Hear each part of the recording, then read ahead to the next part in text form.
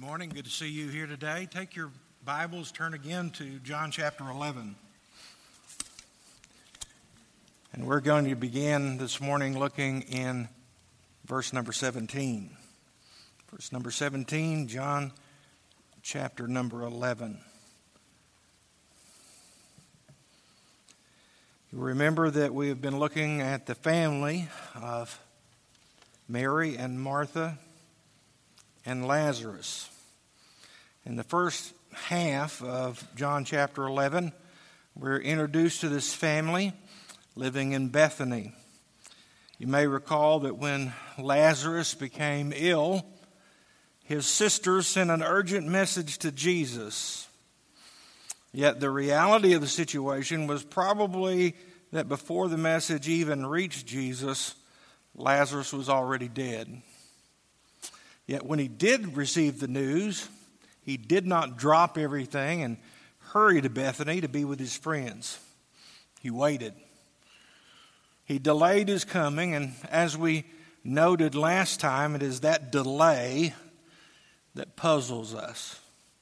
It's when God does not respond in the way that we've been taught to expect him to that we are troubled. It is then that we begin to think that God really doesn't care about us. When you're being overwhelmed by the events of your life, it's very difficult to continue to believe in the midst of God's silences and God's delays that they are still evidence of his love. Jesus did not stop loving Martha and Mary and Lazarus because he did not come immediately. It was just that his plan required a different response. As we look at these verses today, I want us to look at what they reveal about Jesus. First of all, they reveal that we have a Savior who can handle our honesty. Verse number 17 says, when Jesus came, he found that he, that is Lazarus, had already been in the tomb 4 days. Now Bethany was near Jerusalem, about 2 miles away, and many of the Jews had joined the women around Martha and Mary to comfort them concerning their brother. Now Martha, as soon as she heard that Jesus was coming, went and met him, but Mary was sitting in the house. Now Martha said to Jesus, Lord, if you had been here, my brother would not have died. But even now I know that whatever you ask of God, God will give you. So the first member of the family that Jesus comes into contact with is Martha. And Martha's first words to Jesus in those moments of grief in verse 21 are, Lord, if you would have been here, my brother would not have died. Or to put it more plainly, where were you, Lord? Have you ever felt that way?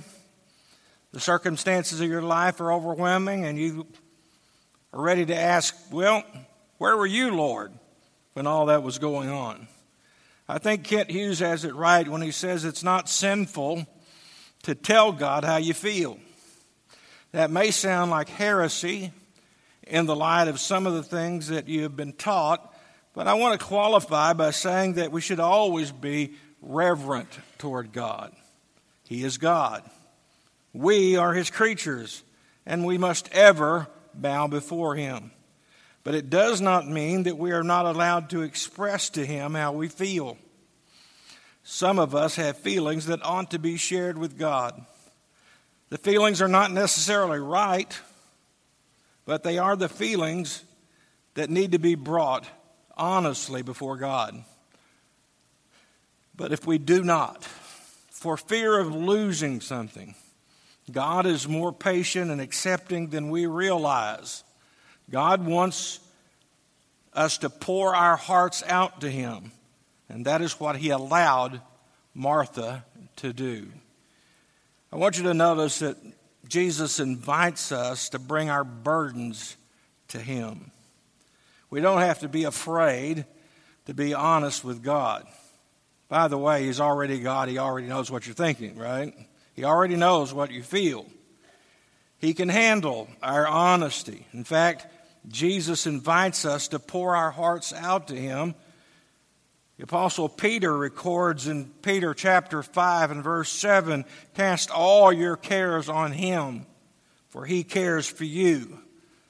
And that includes all your burdens and your grief and your questions and your frustrations. I want you to note in our text that God does not reprove nor rebuke Martha for her honesty.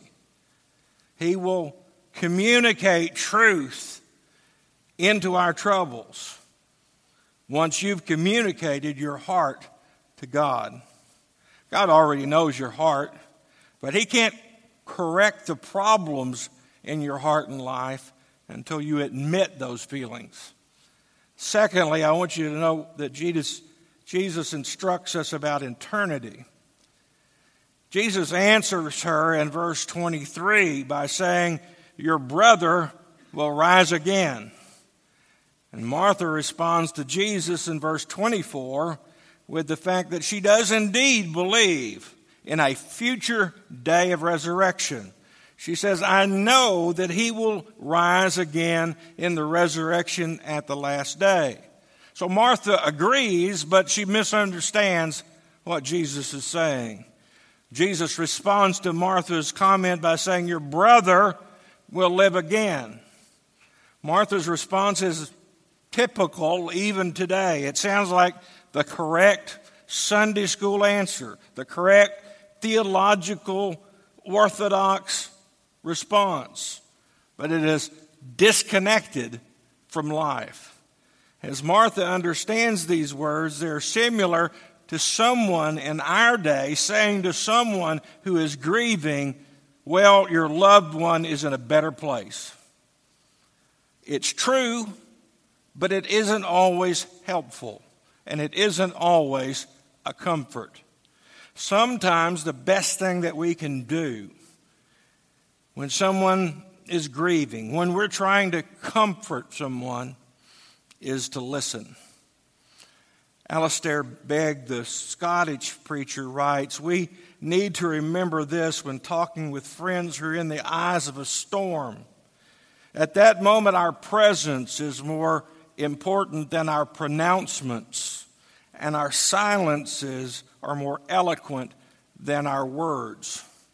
If you'll go in your mind this morning and remember back to a time when you were deeply distressed, at that time you may not remember too much of what was said to you, but you do remember those who came and sat with you, those who spent time with you. You remember their presence even if you do not remember their words. We have a Savior who can handle our honesty. Secondly, we have a Savior who deserves our commitment. Jesus now makes one of the most famous and most significant of the I am statements recorded in John's Gospel. In verse 25, he says, "I am the resurrection and the life. He who believes in me, though he may die, he shall live. And whoever lives and believes in me shall never die." Jesus is not just saying that He can provide resurrection and life, though certainly that is implied. Jesus says He is the resurrection and life.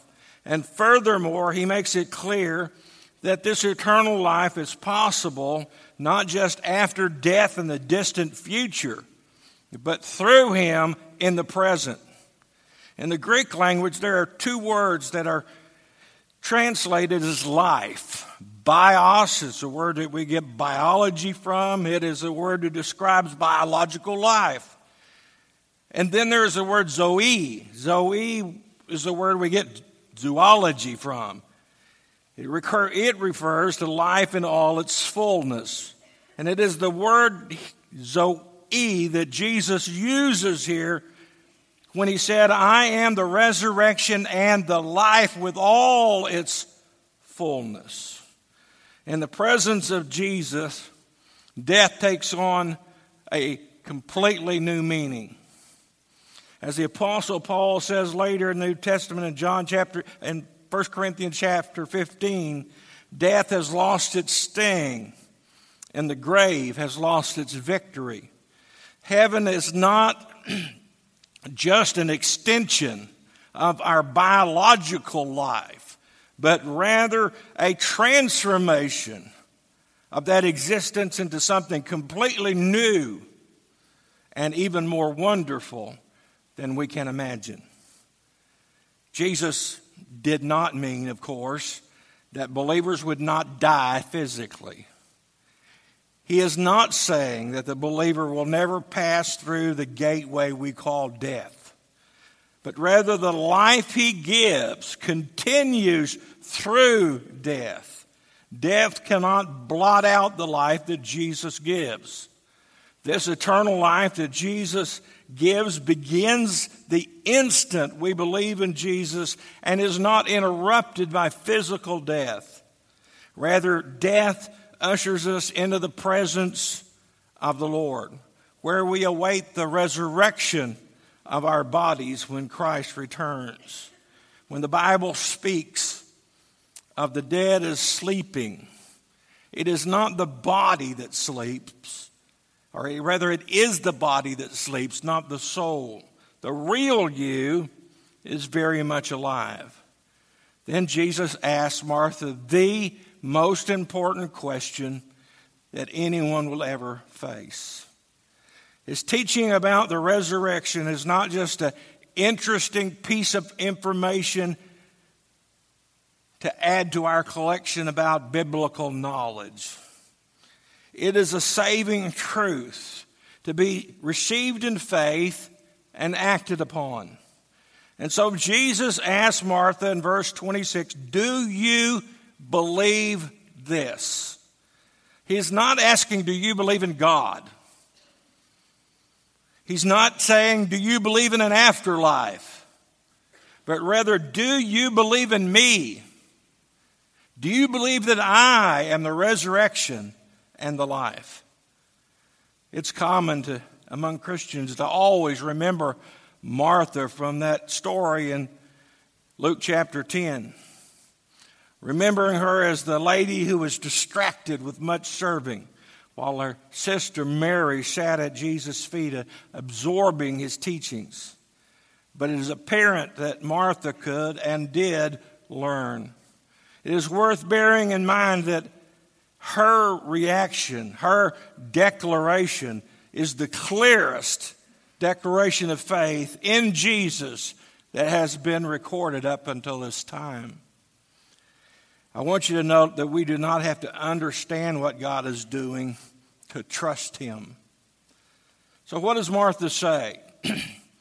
To her credit, Martha responds by saying in verse 27, "Yes, Lord, I believe that you are the Christ, the Son of God, who has come into the world." She said literally, "I have believed," perfect tense. It indicates a firm and continuing commitment. The perfect tense is normally used of something that happened in the past in such a way that it continues into the present and the future.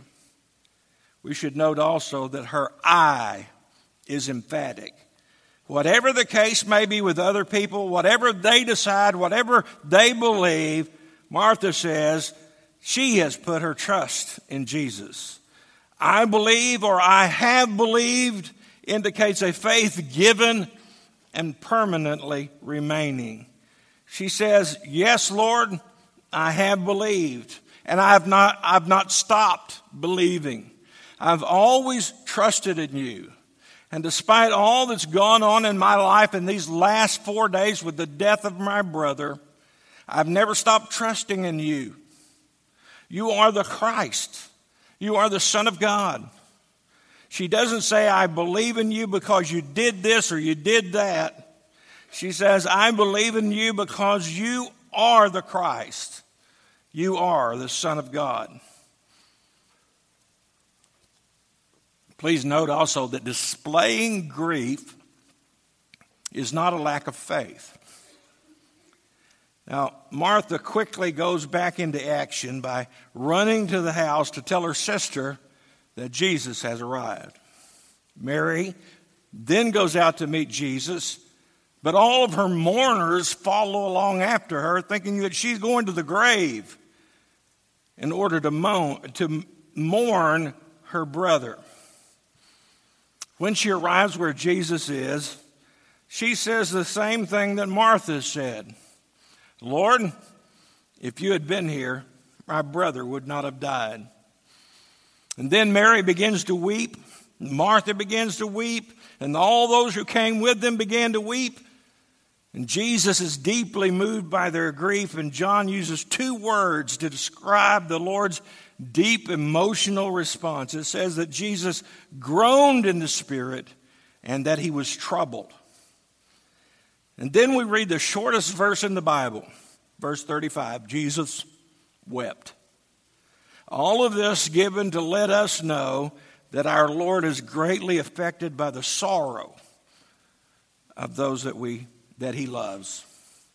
He doesn't just wipe away a little tear or two, but he visibly trembles in raw emotion. I think it makes an important point about tears and about grief. It is not wrong to weep over the death of our loved ones.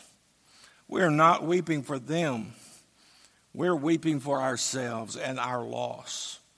The Apostle Paul says in 1 Thessalonians 4:13, and this has been misquoted so many times, that Christians should not sorrow, and some people never get any further than that. They say, if you're a real Christian, you don't sorrow.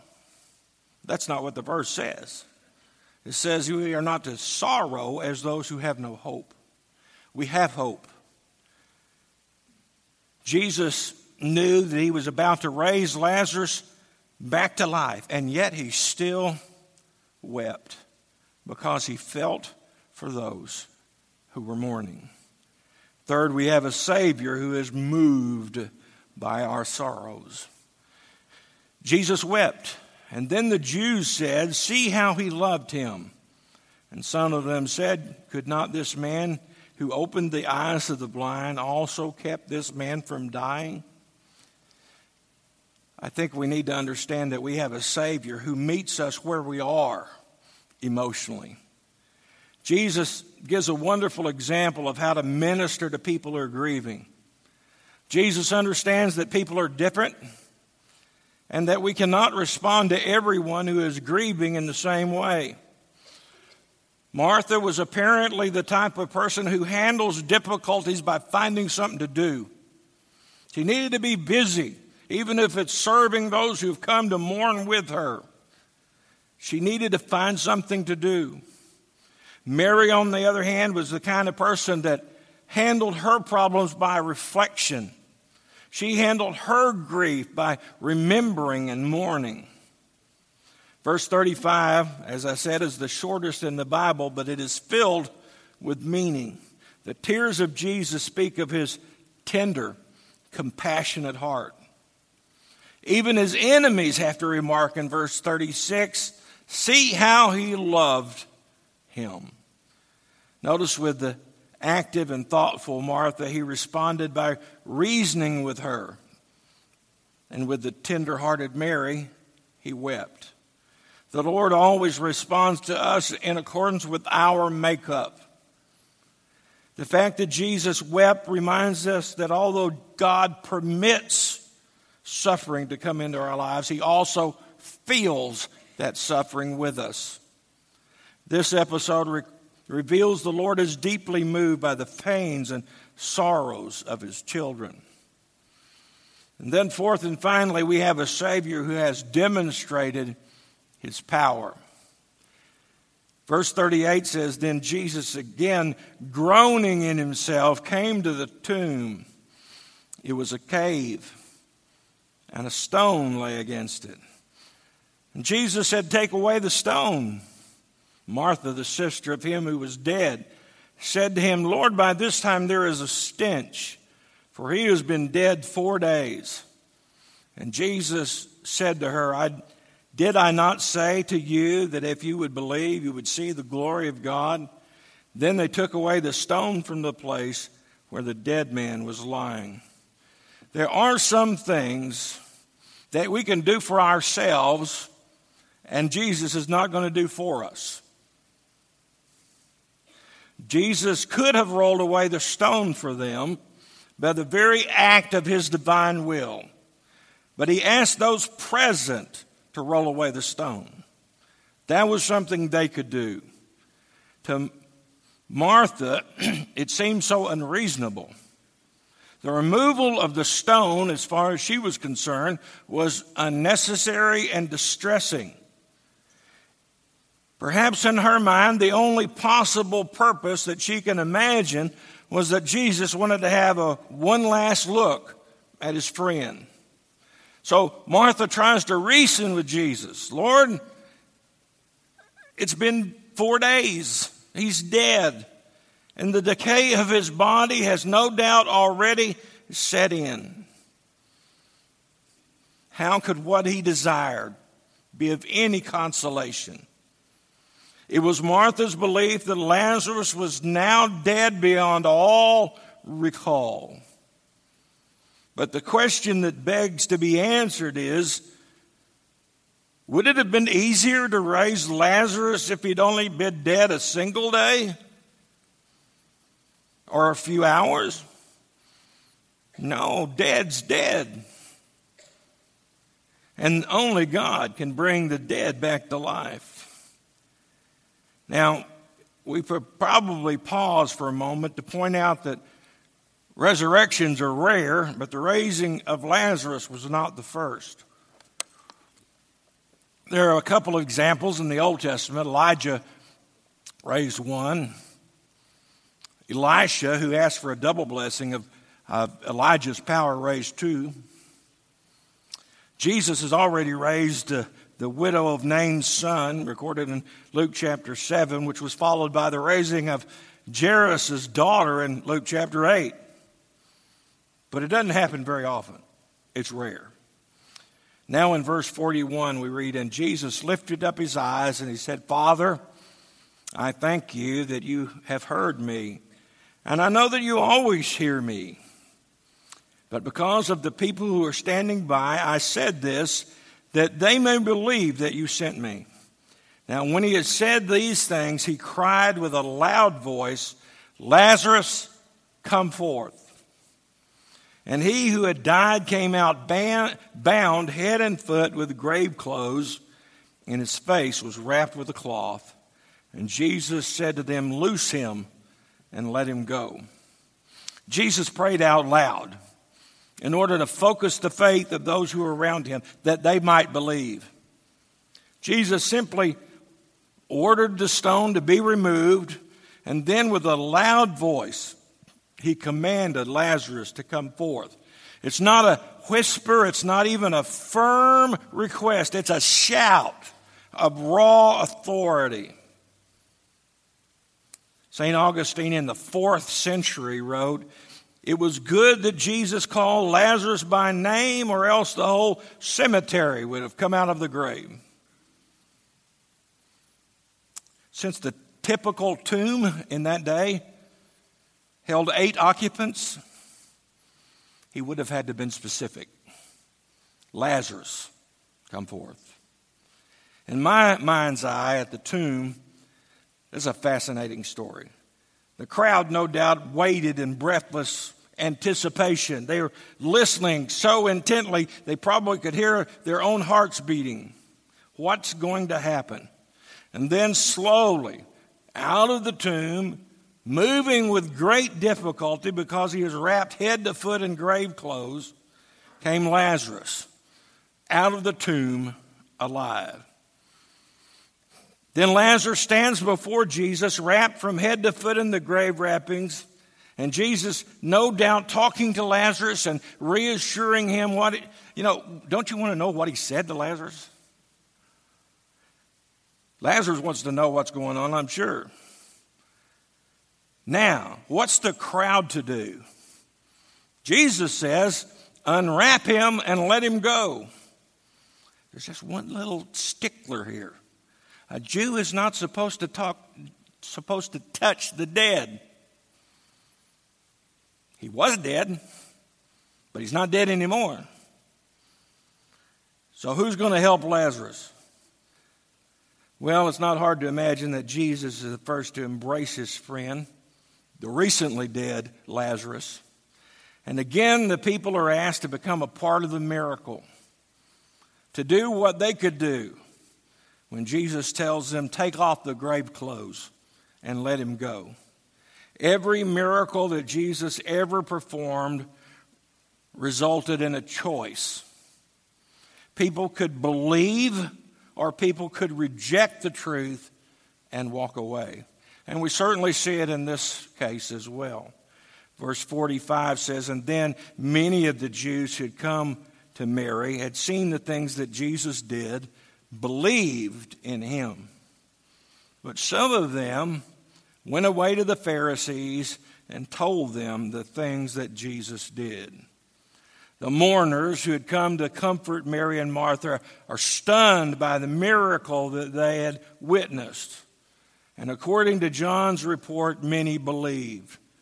But there were others who rushed to the authorities to report to the Pharisees what Jesus had done. So what will it be for us today? Are you going to take the challenge, the faith, seriously? Will you or have you put your trust in Christ? Are you going to accept him and believe him, or are you going to reject him and turn away? The questions are simple.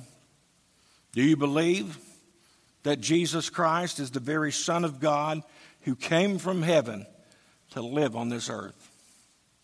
Do you believe that when he died on the cross, he died in your place, bearing your punishment and paying for your sins? Do you believe that he literally, physically, bodily rose from the dead, never to die again? Do you believe that Jesus is truly the resurrection and the life, and that he is able to grant eternal life to those who trust him? Let me close with these words from one of the great commentators, Leon Morris. He says, when anyone sees that Jesus is the resurrection and the life, he is challenged to do something about it. He cannot regard this as a curious piece of information to be put away safely in some file of comparative religions. He may take it seriously, in which case he responds with wholehearted faith. He puts his trust and faith in Christ and receives the gift of life that means he will not die in any meaningful sense. Or he may reject it and withhold faith, in which case he numbers himself among those who do not know eternal life and never will. Let's pray.